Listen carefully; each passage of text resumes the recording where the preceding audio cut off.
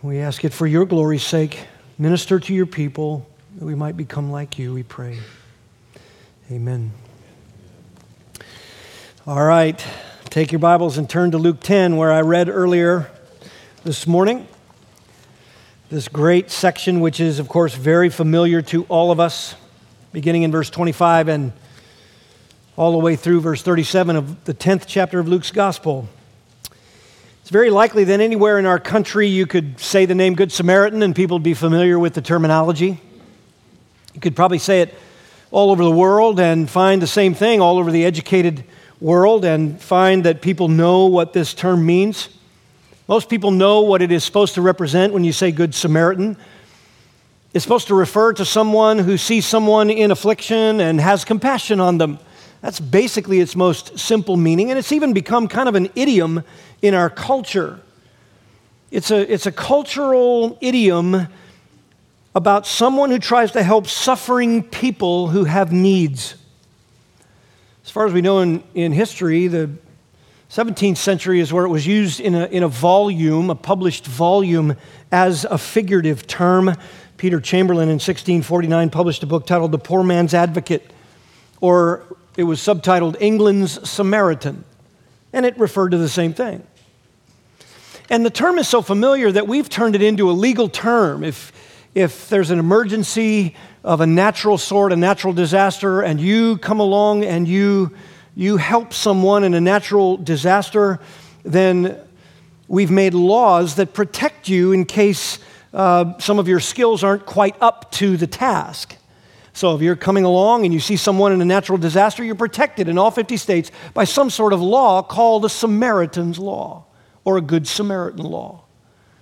That way, if you try to help, but you don't necessarily have all the skills necessary and something goes wrong, you're not liable because you tried to be a compassionate help in a difficult situation. Of the 15,000 plus hospitals that are registered and unregistered in the United States, a great percentage of them have called themselves Good Samaritan. Same here in West Palm Beach. We have a hospital called Good Samaritan. The vision statement says on their website, "Your health and happiness are our mission. We commit ourselves to helping you live a healthy, productive life." How do they do that? They come alongside you, your physical needs, and heal. We even have Samaritan's Purse, a worldwide parachurch organization. The mission statement says that since 1970, Samaritan's Purse has helped meet needs of people who are victims of war, poverty, natural disasters, disease, and famine, with the purpose of sharing God's love through His Son, Jesus Christ, end quote. That's in their mission statement. Victims. You see someone who's a victim, you go help them. You're called a Good Samaritan. All over our culture, even the secular world knows that. And we have to admit, it's a fitting expression because even being made in the image of God, though we have the stain of sin and nothing we do is ever really ultimately a full reflection of God's character, it is true that being a helper in times when someone is afflicted or someone's been victimized, that reflects even the image of God in man, even though we're tainted by sin. He's a God of infinite compassion. We reflect His image. And despite being imperfect at it, when we show pity, it is a reflection of this great, wonderful reality that God created His people to be like Him. And so even unbelievers outside of the grace of Christ can show pity.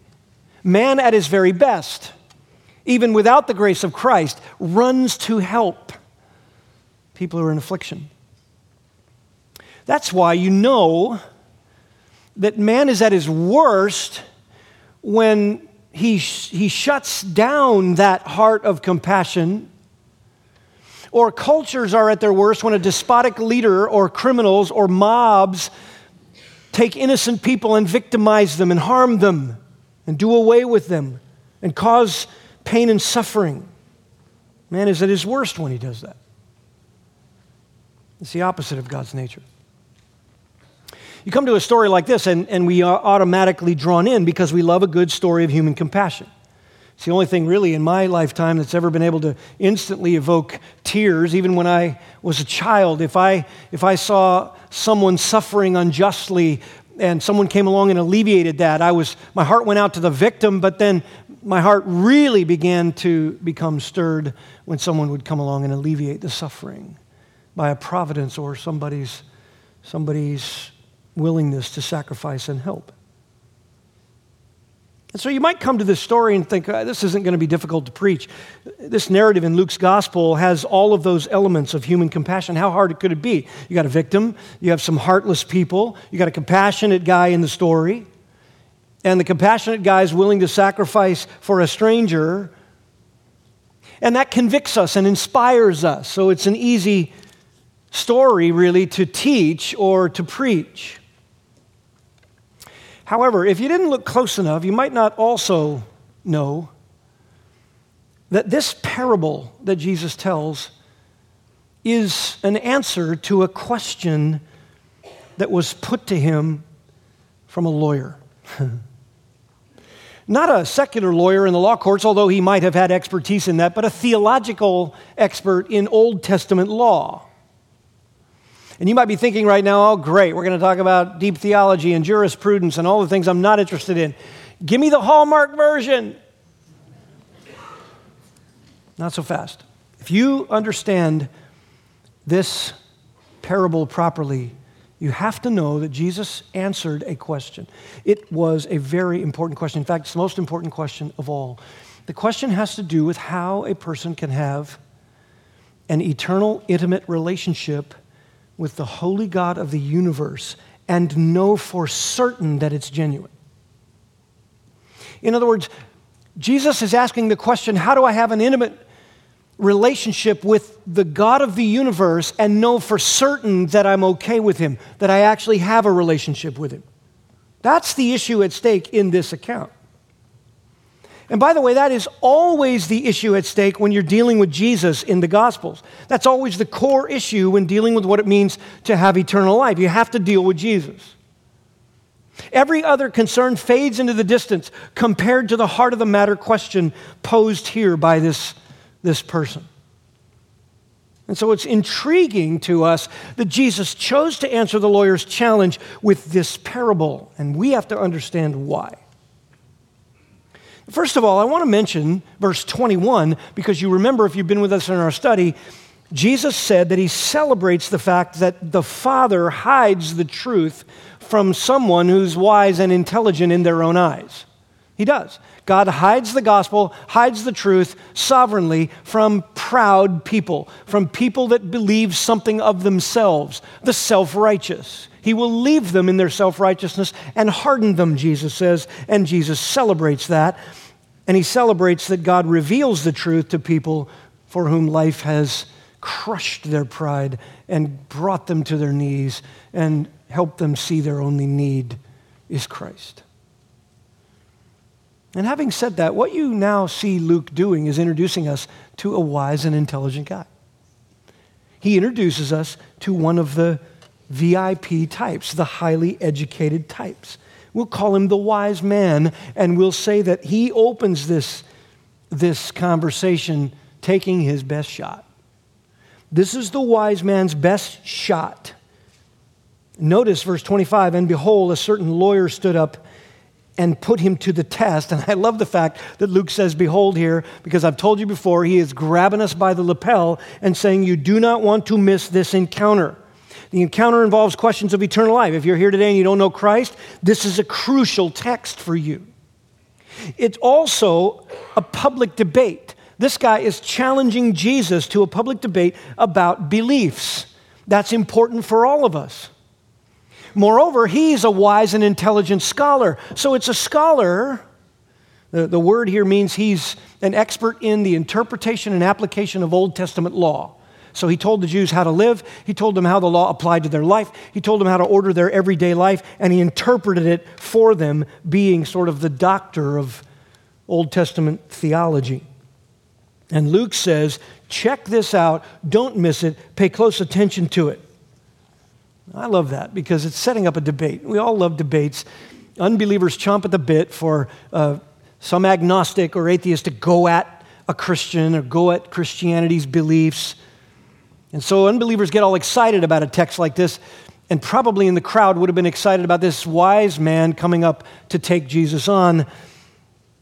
However, it's also an encounter that gets exciting for Christians because what you have here is a doctor of divinity specializing in Old Testament law versus, well, God. He's going up against God. So Christians sort of drool at this as well.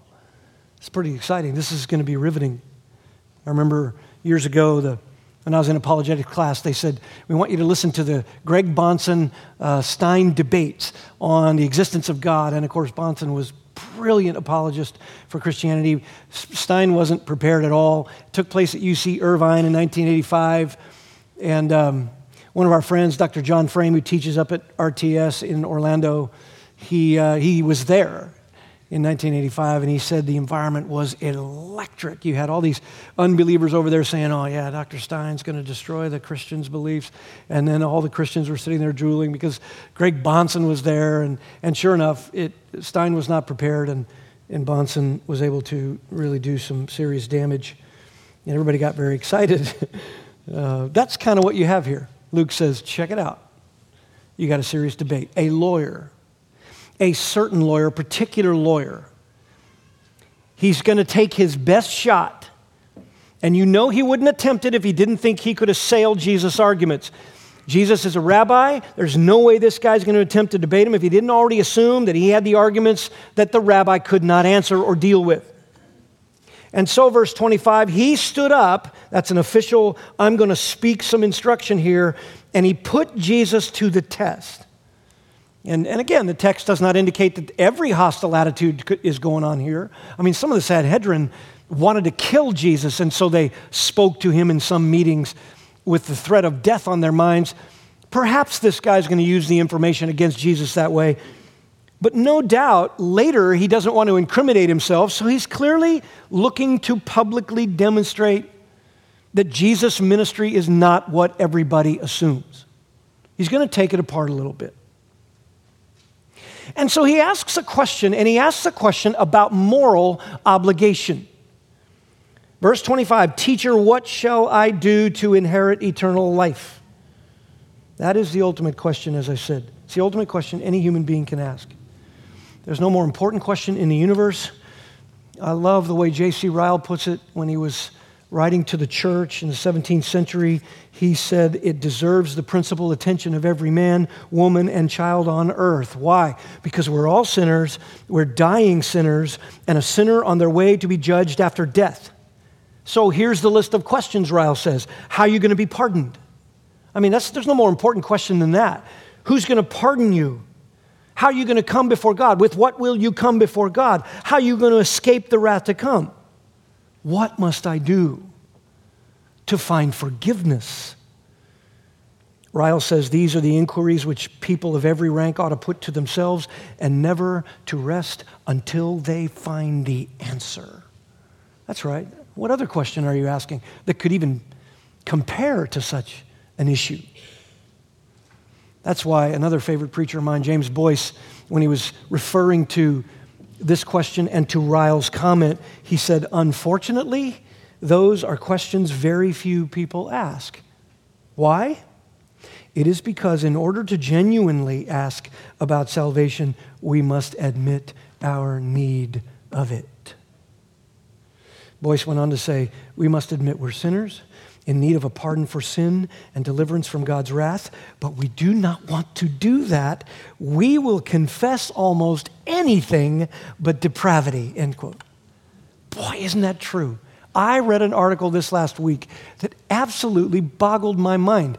A study done at the University of Liverpool suggests now that mannequins are harmful in the stores. I kid you not, I'm not making this up. Mannequins are harmful because doctors have said the size and shape of the mannequins are causing young people to feel shameful about the way they look. So we've got to get rid of the mannequins. And I'm thinking, did no one suggest that the media and movies or magazines do the same thing? Oh no, you can't blame actual humans for someone else's behavior. We can play what we want in the movies, do what we want on video games, have what we want in magazines. We can parade that stuff on the internet. And if someone says that that's what encouraged them to the trouble in their life, we say, no. You just turn the channel off. Just turn the thing off. It's not their fault. It's your fault. But if we can blame it on a dummy, absolutely the mannequins are at fault. I mean, Boyce was right. We will blame almost anything else. We will never confess depravity. So true. Well, he asked the question, what must I do to inherit eternal life? Now you have to understand, he is an expert in Old Testament law. What is he asking this question for? He already knows. He taught what the law required. He interpreted and applied God's law to God's people and its religious practices, as I said. Your daily life in Judaism, the theology of which was written by this kind of guy. What is he asking a question, the answer of which he already knows? Well, he's obviously trying to show off a little bit here, but Jesus sets a trap for him. Verse 26, Jesus says, what is written in the law? How does it read to you? Oh, I love this because Jesus gives the guy the opportunity he's wanting. He gets to instruct Jesus and the crowds, and every prideful, wise in your own eyes kind of a guy loves an opportunity to do that. So Jesus says, well, what does the law say? How does it read to you? Interpret it for me. What is Jesus doing here? Well, listen, he knows something that the lawyer is being sucked into and does not see. Jesus knows that once this expert in Old Testament law quotes from the law, he will have to admit that he already knows the answer to his own question. Then therefore, why is he asking the question? And now Jesus can put the implications to him. Well, so are you living that? You asked me a question, the answer to of which you already know, and so now I've let you give the answer. Now, are you living that? Well, the expert in the law actually just takes the bait. Verse 27, he answered, you shall love the Lord your God with all your heart, with all your soul, and with all your strength, and with all your mind, and your neighbor as yourself. So the question was about moral obligation to have a relationship with God, and now the law, quoted by the man himself, is a call to perfection. It's a call to devotion so complete, so perfect, so daily, so faithful, as to be described as loving the Lord your God with all your heart, all your soul, all your strength, all your mind. And by the way, he adds Leviticus 19:18, the second greatest commandment. And by the way, your neighbor as yourself. The guy is just given all of his notes. And just like that, he wants to impress Jesus and the crowds, and he walks right into it. Notice when he quotes the law, he does not interpret it with any kind of excuses yet. There's nothing in the white spaces. There's no wiggle room. There's no loopholes. There's no excuses. How do I obtain eternal life? Well, you already know. Tell me. Well, you love the Lord your God with all your heart, soul, mind, and strength, and you love your neighbor as yourself. You want to have an eternal, intimate relationship with the holy God of the universe? You already know how to do it. You must be perfect. The law of God says be perfect. All your mind, all your heart, all your soul. Your devotion to God must be the perfect love of God and the perfect love of your neighbor, expressed through selfless sacrifice and unfailing mercy upon their faults. That was his answer just by quoting the law. And Jesus in verse 28 says, you've answered correctly. Do this and live. In other words, do this and don't be judged. Do this and you'll be fine in front of God. Do this and you can enter into his presence a justified man. Do this and you're okay. Do this and you will live eternally with God. You'll have that intimate relationship. And by the way, the verb is present tense. Keep on doing it. Daily do it. No flaw, no lapse. No diminished expression of it. Do this every day, always, faithfully, perfectly, and you'll live. That must have surprised the expert in the Old Testament to hear Jesus say, you've answered correctly. Well, of course I answered correctly. I'm an expert in these things, of course. But then Jesus adds, keep on doing it faithfully. You say, well, is Jesus implying you could work your way to heaven? No, not at all. Not at all. He is saying that the law of God requires perfection. Now, let's be clear about this. Let's be clear so we never are unclear about what this whole interchange is teaching. Jesus is not implying here that a sinner, born in sin by nature, which is all of us, that a sinner could actually perfectly obey God's holy law and therefore get to heaven on their own righteousness. What he is saying is if you could do that, you would be justified. But he's not implying that anyone could actually do that, because since the fall, no one can. And God knows that. God knows we all go astray from our earliest days because we stray by nature. And so God knows that no sinner will ever be able to perfectly love the Lord our God with all our heart, soul, mind, and strength. No one. That's what made the Jews say to Paul, well, then are you saying that the law is contrary to the promises of God? No, the law was useful. Paul said in Galatians 3:21, if the law had been given which was able to impart life, then righteousness would be based on the law. Look, if a man could actually take the law given by God and obey every single thing in it, you'd be like Jesus. You could justify yourself. But it can't. Verse 22 of Galatians 3, listen to this. But the law, or Scripture, has imprisoned everyone under sin, literally everything under sin, that the promise by faith in Jesus Christ might be given to those who believe. That's right.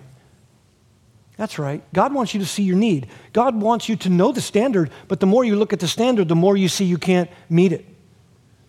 As this man said the standard right out of his mouth, he began to realize, I can't meet this. I can't meet it. This was a perfect moment for him. Why did God give the righteous law if no one could meet it? Because he wants men to see it is a standard so high that absolute perfection is the only way to exist before God in a relationship intimately for eternity. Absolute perfection. And since none of us measure up, he wants us to know that so that we will look at him in that hinge moment and say, okay, then what must I do? I've said this is what you're supposed to do. Love the Lord your God with all your heart, soul, mind, and strength. I can't do that. Love your neighbor as yourself. I haven't done that. This is the hinge moment. I raised 4 kids. Every single one of them came to a frustrating moment in their early adolescent years. I can't do this. The Bible is too much. It's just relentless. Thou shalt not, thou shalt. It's always over you. You never get out from underneath it. That's right. And even if you didn't grow up in the church, your conscience, the Bible says, bears down on you because you know there's a judge he's going to face you in eternity. Everybody knows that, Romans 1 says. Each time my kids would come to that moment, I would say, you're right. Oh, you're right. You can't. You're at the most crucial point you could be. You're right where this expert in Old Testament law is in his encounter with Jesus. Here's the moment when he could turn to Christ. Here's the moment when he could see the standard of perfect holiness. He could see the bent of his own heart against the standard, and he would know in this moment, then Jesus, you got to have another way. You got to tell me another way. I stood up to test you, but you've got to put me to the test. You got to answer my question. If the law isn't it, and I can't do it, how does anyone make it? And so this wise man took his best shot. And now, verse 29, he makes his worst mistake. The wise man takes his best shot, and now he makes his worst mistake. Verse 29, but wishing to justify himself. Oh, you just read those words and you think, that was your moment. That was your moment to soften. Listen, if you are here today and the standards of God, the Bible, the Scriptures, the law of God, or even your Christian parents or somebody around you, it's just too much. It's relentless and it has just held you captive. You are right in that moment. And you have an opportunity to do something different than the front end of verse 29. It's his worst mistake. He hardens against it. He wants to change the discussion. He redirects. He avoids. He evades. wishing to justify himself, he said to Jesus, "And who is my neighbor?" Oh man, the penny drops right here. Who's my neighbor? You could literally translate this phrase, desiring to prove himself still righteous. In other words, if I could get the discussion about a list of who the neighbor is, which would then automatically imply there's a list of who isn't a neighbor, then I could demonstrate how I've been faithful to these neighbors on the list to whom I'm morally obligated, and I could leave out the others, and I could still say, see, you didn't catch me in an imperfection. I'm righteous. The guy knows he's caught. He's quoted the standard. There's no room for a single failure. And so he does what we all do. When we're indicted by God's truth, we try at times to redefine the standard by working through the nuances of application, or we evade or we redirect. He should have just quit. Just thrown up his hands and said, well then, who can make it? He should have been like the man with his head down at the temple, or beating his breast, saying, be merciful to me, a miserable sinner, instead of like the Pharisee next to him who said, I'm glad I'm not like those people who aren't on my neighbor's list.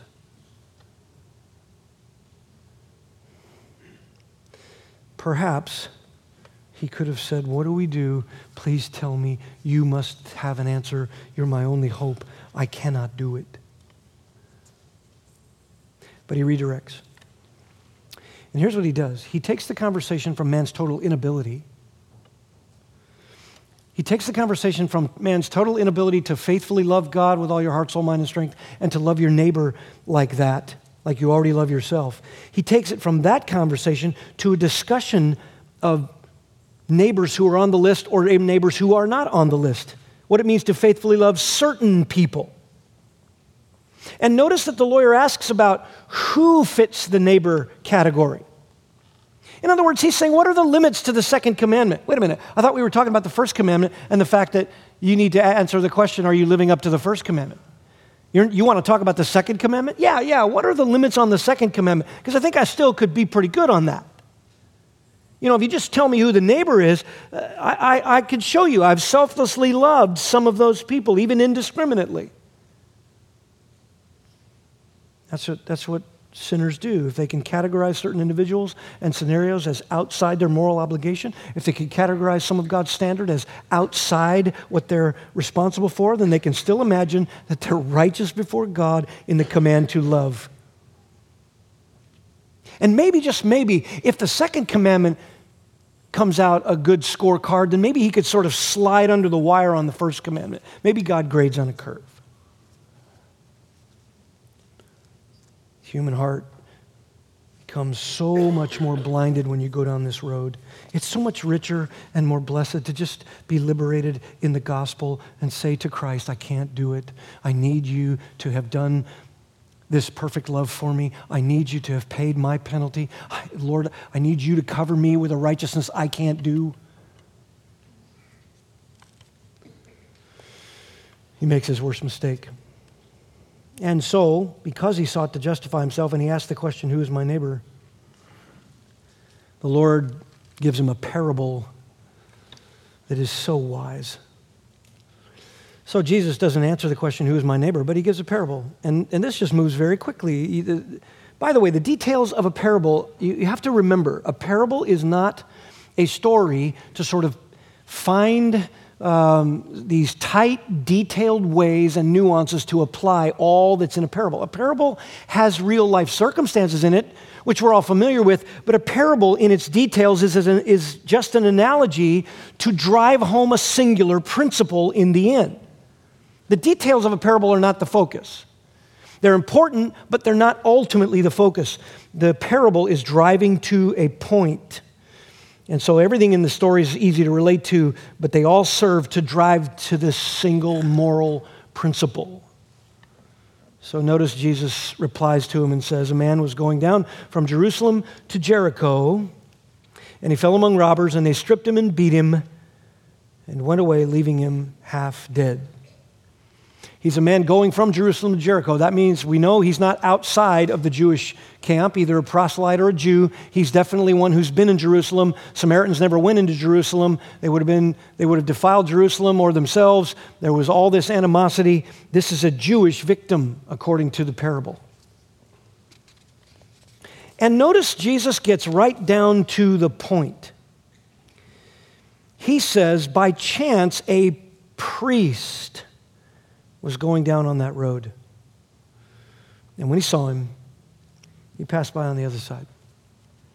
So in the story, you have a man that was beaten.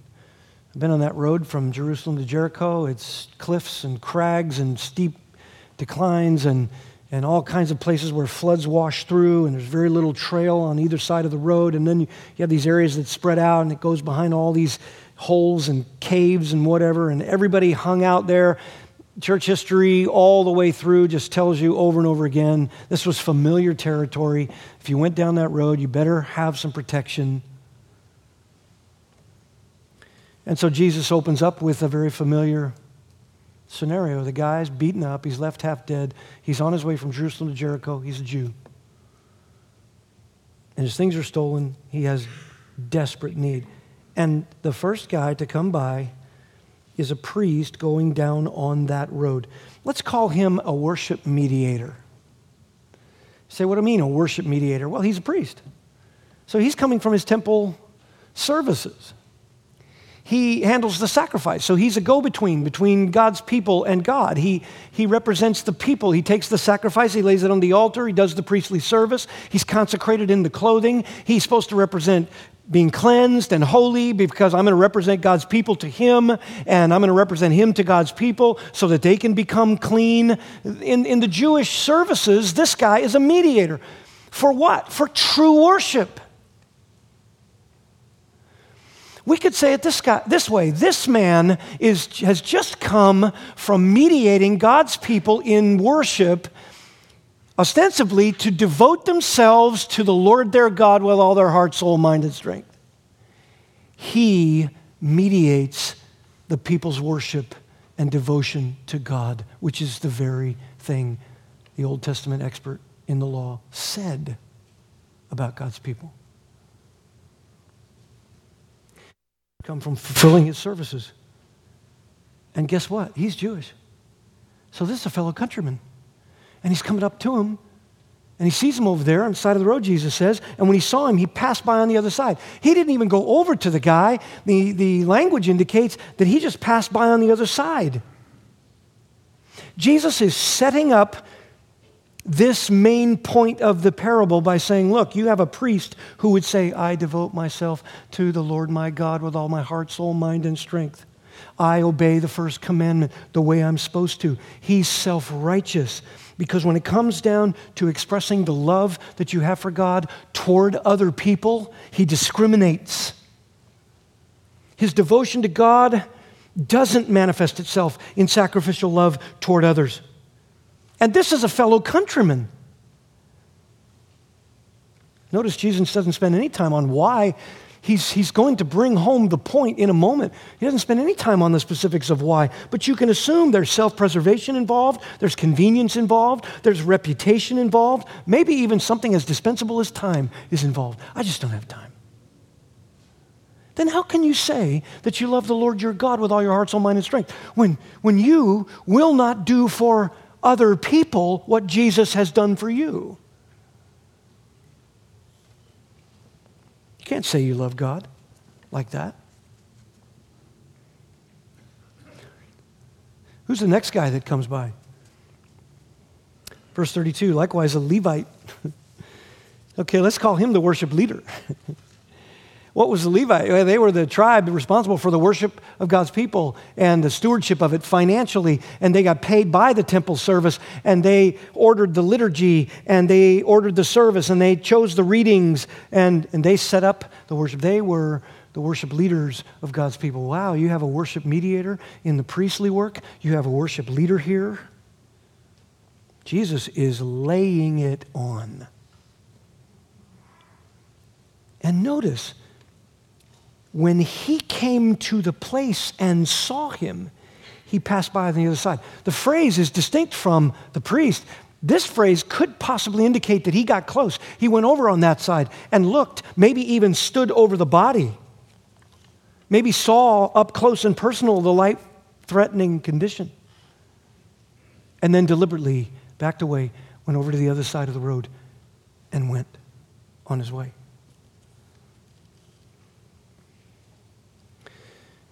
So there you have it. Wow, you have two guys that are from Jerusalem.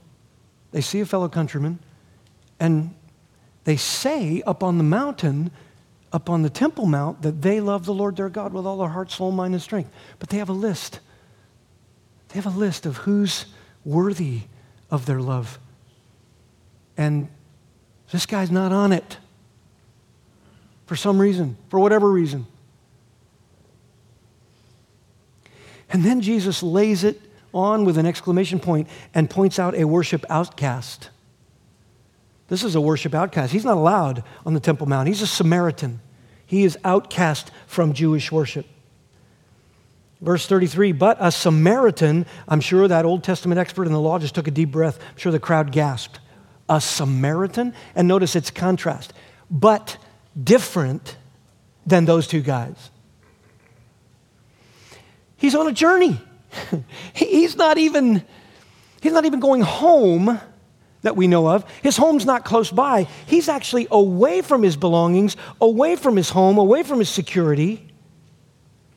He's certainly on the road somewhere between Jerusalem and Jericho, so he's close enough to the fringes of Jewish, area.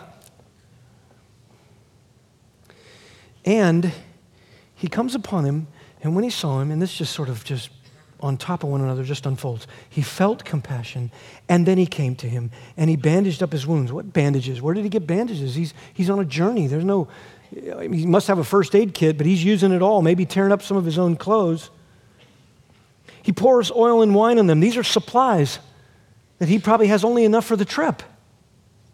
He put him on his own beast, so now he's going to make the patient comfortable at his own physical expense and energy. He takes him to an inn and takes care of him. So he spends time, gets him set up, and then on the next day, so he stays with him 24 hours. On the next day, he takes out his own money, gives it to the innkeeper, and says, you take care of him, and whatever more you spend, when I return, I'll repay you. He starts a credit account, Jesus says, and he's going to pay it on behalf of this guy. He's not even going to be there to see whether the guy appreciates it.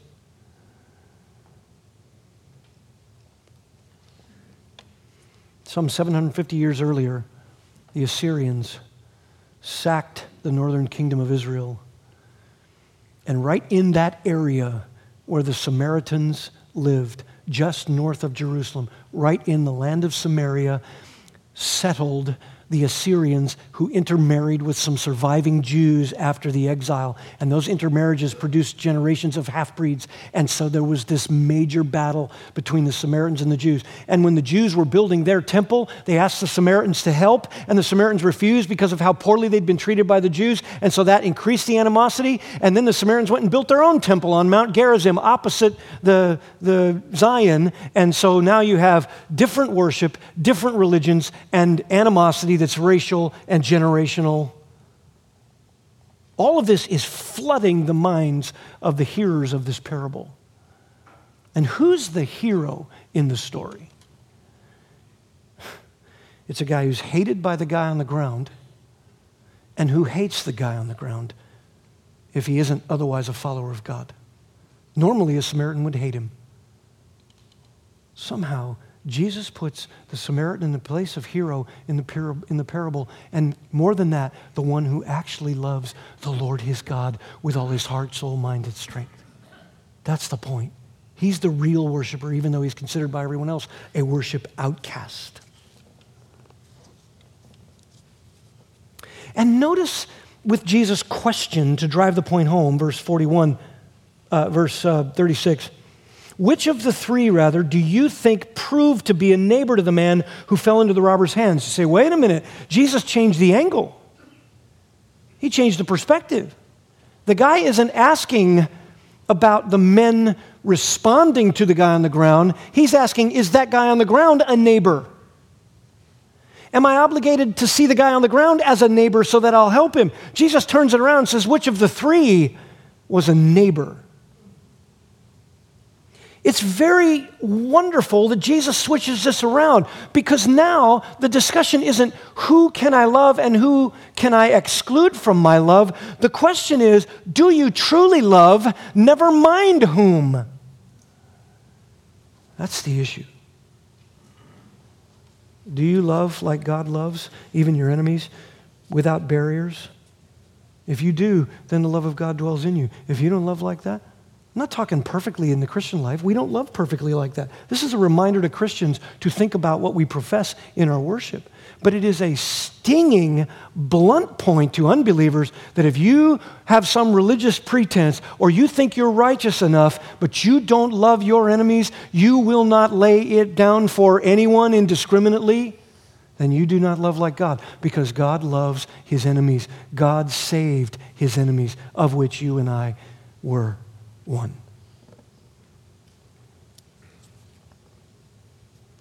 Jesus turns the question away from who should I love, and turns it to, are you genuinely loving everyone without barrier? Loving God with all your heart, soul, mind, and strength is manifested in a genuine sacrificial love for anyone in need. This guy had limits. And Jesus says, then you can't tell me that to have eternal life, you love the Lord your God with all your heart, soul, mind, and strength, because you've already admitted you aren't doing that, and you tried to justify yourself by diverting it to the second commandment. And when you said, who's my neighbor, I turned it on you and said, well, what are you worried about who's on your list and who's not? Are you loving like the Samaritan in the parable? No, he wasn't. He identifies with the Levite and the priest. That's Jesus' point. You say you're a worship mediator of God's people. You say that you're a worship leader of God's people, and yet you have limits. And you cannot tell me you want a relationship that's intimate with God, because you don't express the kind of love that God expresses. What's your limit? Even as a Christian, we have limits. We don't reflect the love of God the way we should. I mean, it's just sad, isn't it? You read this parable and you're just struck. Yeah, I love sacrificially, but not mean or evil people. Nope. How about people that don't fit my lifestyle or strata? How about ethnically different people? Well, you don't like somebody else's race? That was the issue here. Jews and Samaritans hated each other ethnically. And yet the one that the self-righteous Jew thinks he's better than is the one in the parable that becomes the hero of a real love like God's love toward anyone. Didn't matter. He saw somebody hurting. He loved them. Do you have a limit? You won't love less educated people, particularly taxing people who have an opposite personality than you. How about people outside your family? Oh, you love sacrificially with your family, but somebody outside your blood family? No way. How about spiritually weak and needy people that are going to cost you time and energy and resources? There are even people in the church who come to a worship service and say, oh, I love the Lord my God with all my heart, soul, mind, and strength. Oh, the deep, deep love of Jesus. But the lost in our culture can't stand them. How can you say you have the love of God in you and not love lost people? Somebody loved you and gave you the gospel, and through it, Christ showed his love for you by granting you faith and repentance. How can you not pass that on to someone else? 1 John 3 says, if you see someone in need and close up your heart of compassion toward them, how does the love of God dwell in you? So this is a reminder to believers that though we don't love perfectly, in Christ and in his love through the cross, we are to see that there is no list. There's not a list of some neighbors and others who are non-neighbors. There's no list. I'm the neighbor. You're the neighbor. You're the one who comes across a need and says, you know what? I'm going to speak the truth in love, because that's what love does. You need the truth, I'm going to speak it to you in love. Oh, you have preferences that are going to cost my preferences. I'm going to try to meet your preferences because that's what Christians do. That's what love does. I'm going to set aside some of my preferences and the way I live. When I'm with you, I want to minister to you. I don't want there to be any barrier to the truth or the gospel or growth. I'll tell you this, beloved, we are raising a generation of Christians who love to talk about Reformed theology but lack genuine love. How do we know? They flaunt whatever they want in front of people and yet come to church and say, I'm all about Reformed doctrine. Don't do that. Don't do that. Don't flaunt anything in front of people. Love should prevail. Love doesn't do that. Love is careful. Love is concerned. Love lives a holy life. Love sacrificially meets the personal needs of others at your own expense. Love forgives all offenses. This is what love does. This is what Jesus is saying to this upstart. He's saying you're self-righteous. You think you're a true worshiper, but you're not. Because you tried to divert the conversation to who's on your list and who's not. And I'm telling you, there's no list. You're the neighbor. God brings you someone, you just meet their need. You won't be able to meet every need with everything you have, but you ought to be open and sacrificial and willing even to love and pray for your enemies and those who persecute you and those who do you harm. This is the love of God. And so Jesus says, go and do the same. Go and do the same. Notice, he said, which one do you think proved to be a neighbor? He said, the one who showed mercy toward him. Get that? He couldn't even say the name Samaritan. He couldn't even say, well, it was the Samaritan in your story, Jesus. Oh, no. This guy couldn't even say the name. Oh, the one in the story. That one. It would have been great if Jesus said, you mean the Samaritan? Say it with me. Samaritan. No! The one who showed him mercy. That's right. So go and do likewise. At that point, again, second opportunity, he should have said, I have no power to show him mercy like that. I am evil to the core. You have just pointed out my self-righteousness. You have pointed out my lack of sacrificial love. You have pointed out that when I say I love the Lord my God with all my heart, soul, mind, and strength, I can talk about that, interpret that, teach that in a classroom or from the sacred desk at the temple, and it doesn't mean anything because I have a list. And some people are not on it. I'm not a good neighbor. Second opportunity he had. The account doesn't indicate by Luke that he responded at all. So, beloved, listen, this is the most important question in all the world. If you know the standard is to love the Lord your God with everything, and that's reflected in your love for others, you know you can't live that. No Christian admits that they live that. We don't brag that we live that. You say, well, how do you get away with it? How do you get a relationship with God and you don't fully live that? Jesus lived it for us. When we believed in Christ, he lived it for us. He died for us. He covers us with his perfect love. And he, by his Spirit, begins to transform us into a guy like the Samaritan who has no list. He's the neighbor. And so it's not a mere human compassion story. It's divine compassion reflected in God's people as proof that you do know the God of the universe. And if it's not there, just go before the Lord and admit it. I'm pathetic. I've never loved certain pockets of people. I've hated them, hated other races, hated other people not like me, hated people who've harmed me, hated people whom I refuse to forgive because I don't like them. You take that before the Lord and say, Lord, am I a believer? Because you said if I close my heart of compassion toward people, the love of God cannot dwell in me like that. On the other hand, if you know you're in Christ and you've seen that kind of love, but it's just not where it ought to be, then we should go to the Lord and repent. I just don't love like I ought to, Lord. Help me get rid of my list. No barriers, no limits. Bow with me.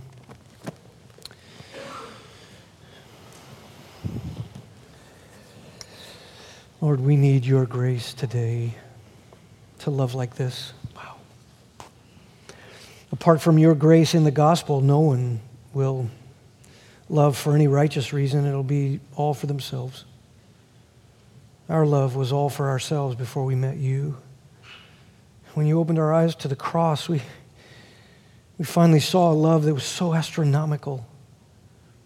All we did was hate you. All we did was live sinful lives that made the cross necessary. And all we did was become the part of the sinful humanity that needed a Savior. And had we been around the foot of the cross, we would have cried, "Crucify him." And yet you died anyway for your enemies to love us. And then we come up with lists of reasons why we're not morally obligated then to love others the same way. Please forgive us for those terrible barriers. They're ungodly. They're the old life. And Lord, for someone here today who's never met you, they don't know you, they don't believe in you. It's all about them. It's all about their righteousness, all about their fairly decent life. Humble them. Humble them, Lord. They've heard the account.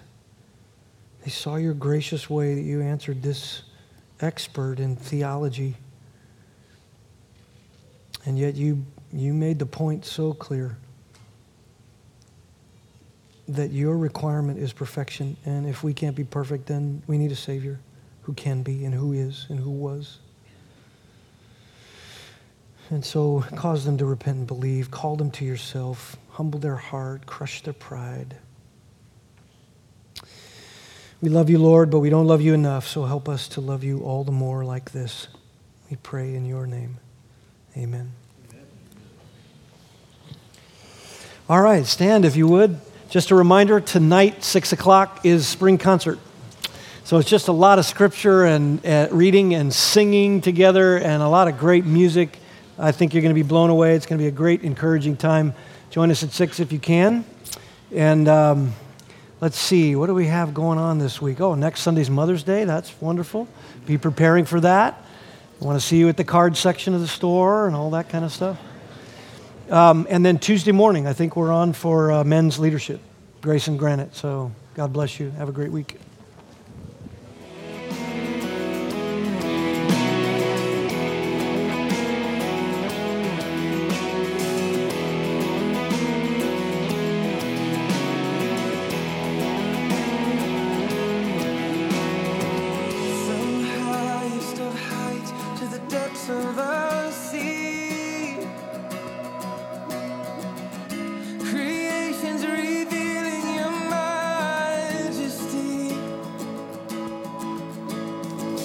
From the colors of fall to the fragrance of spring.